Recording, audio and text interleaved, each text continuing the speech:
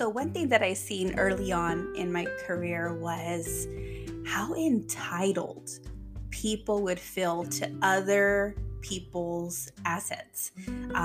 So you see it, you probably hear it all the time, right? Where families are fighting over who gets this, who gets that, what's going to happen to the property, what's going to happen to the money, and that was something that we would see way too often. And I established the theory that a funeral does one of two things. It either brings a family together or it tears them apart. There's no middle, right? So you would think it'd be surprising to see how low people can go when it comes to greed. But man, I've dealt with some crazy situations.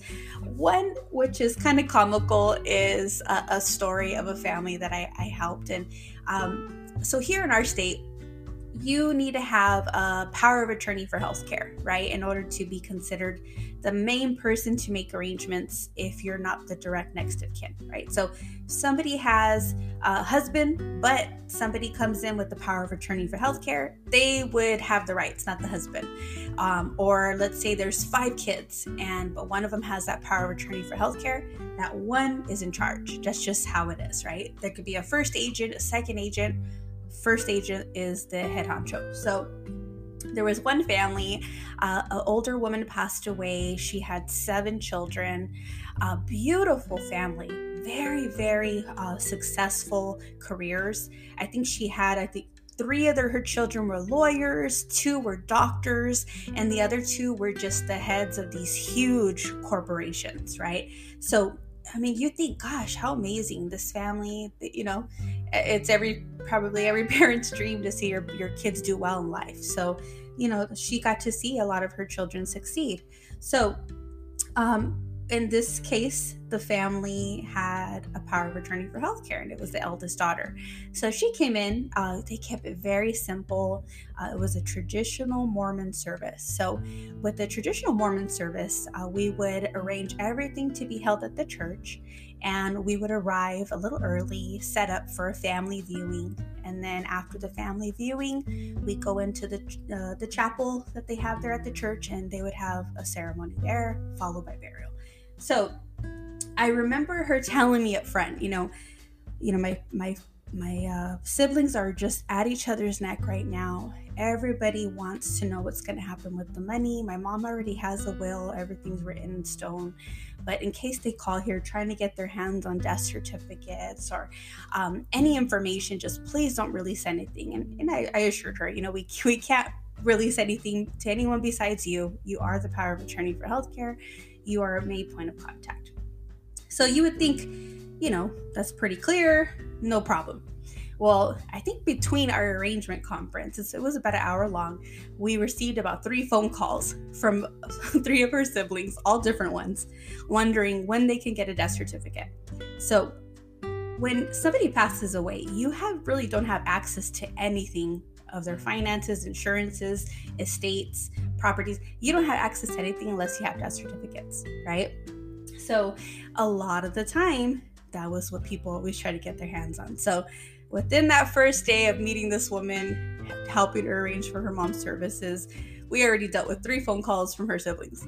So day of service comes along, and I remember standing there, and one of the sons approaches me. Oh yes, here's my card. Please call me when the death certificates are in. I'm going to need those right away, and only I should receive them.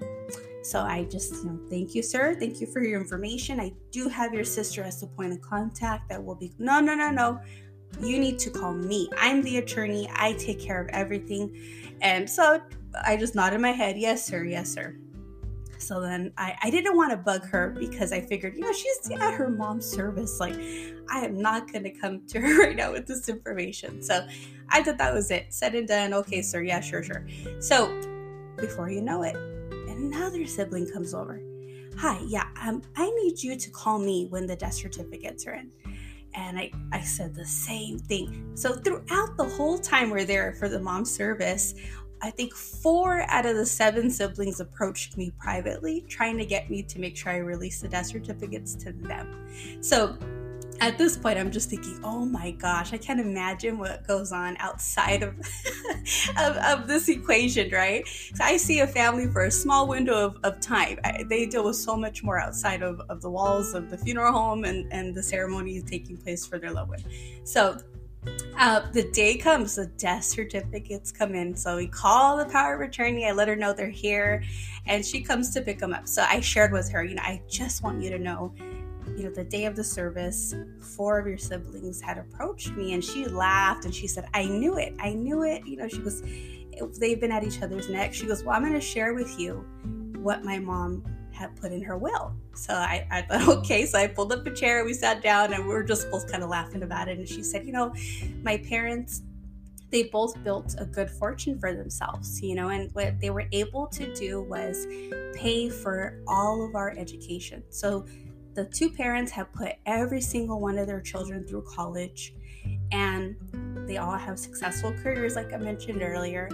And the grandmother had established a college fund for every single grandchild. And what she was going to do with the rest of the money was donated to the Cleft Lip Foundation. So I don't know if you guys have ever seen that organization, but they do it's a beautiful cause. There's children that are born with cleft lip.